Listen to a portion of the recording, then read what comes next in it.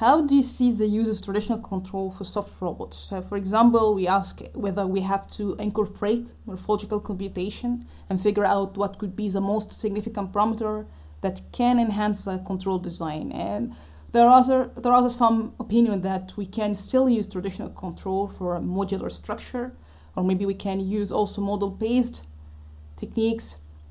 How do you see this kind of different opinions?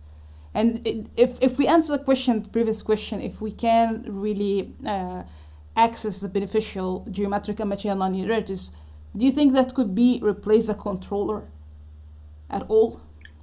Well, that's a complex and highly debated topic.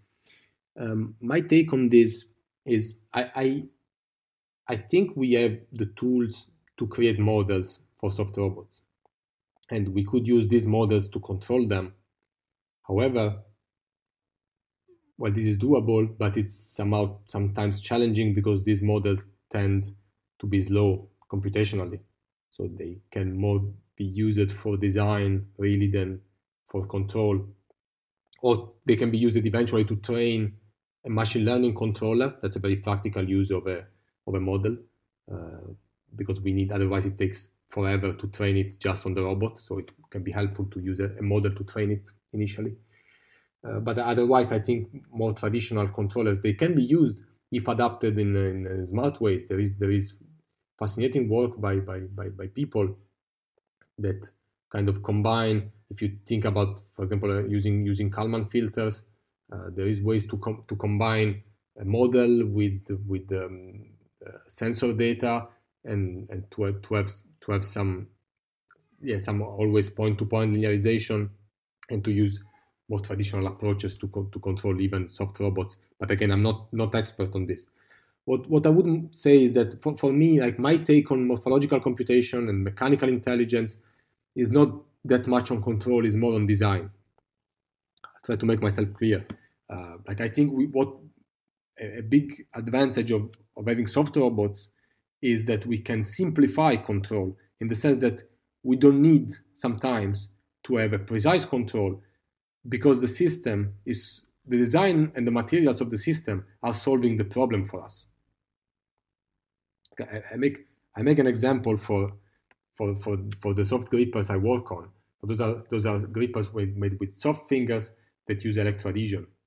So in these cases, since we use electroadhesion, it's like if we have a glue that we can turn on and off electrically. So the fingers are soft at the same time, and when we turn on electroadhesion, the soft fingers can adapt to the shape of the object. So what this means is, one, we don't need force sensors. So we don't need a model, because if we need to use force sensors, we also need a model that tells us what this force means. We don't need a position control. We don't need strain sensors, because we don't care how much those fingers are folded, because we are not worried if we are to apply too much input. Once we approach the object, our fingers touch it, and we turn on the voltage. What happens all the time, not all the time, most of the times, is that by electroadhesion, the fingers conform to the shape of the object. There is not too much in that case. There is not too much force, because the force is just an adhesion. So essentially the force just depends on the weight of the object once we pull it. Otherwise, there is no force. There is just attraction that makes the two systems connected, bonded one to the other. So in that case, we don't need much sensing, so we don't need much control. We only need to know the position, to position the gripper on the robot. To position the gripper on the object, and then to turn on the voltage. So I think that's an example of how we can use mechanical intelligence, because the smart materials plus soft finger, smart materials in this case I intend the electroadhesion which is embedded in the finger, solve a big problem for us, which is the one of finding the right position. If we use a more traditional robotic hand, we have to fine-tune the position of the hand respect to the object. We need to know the shape of the object. We need to know how we move the hand and how much force we are applying, because we don't want to crush the object. And even what are the point of application of the force, because we don't want the object to slip, we don't want to lose it by applying the force in the wrong points. So yeah, that's, I think it's a clear example of how we can use soft robotics to solve control dramatically, I would say, because controlling robotic hands is quite challenging. That's really excellent answer. I would like us thank you for this detailed and excellent answer. But I would like to step again in the modeling, because you stressed about modeling. Do you think modeling is really underappreciated in the field?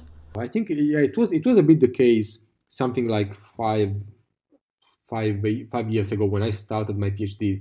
Modeling was a bit of a niche in soft robotics, but now I see more and more my colleagues developing exciting models and a nice community being formed around modeling and control for soft robotics. So I actually believe it's now a rising field in soft robotics. It's exciting, it's expanding, and it became a good part of the community. There is indeed people who, since we are not still at the robot level, it's true that for people just developing actuators and sensors, well, control is not a big issue, right? If we are just developing an actuator, we don't care about control, but that's kind of normal. Because control is more something related to the whole robot system. So I believe once the research starts being more about systems than about individual components, then control will play more. So there will be more integration between the people working on the hardware and the people working on control.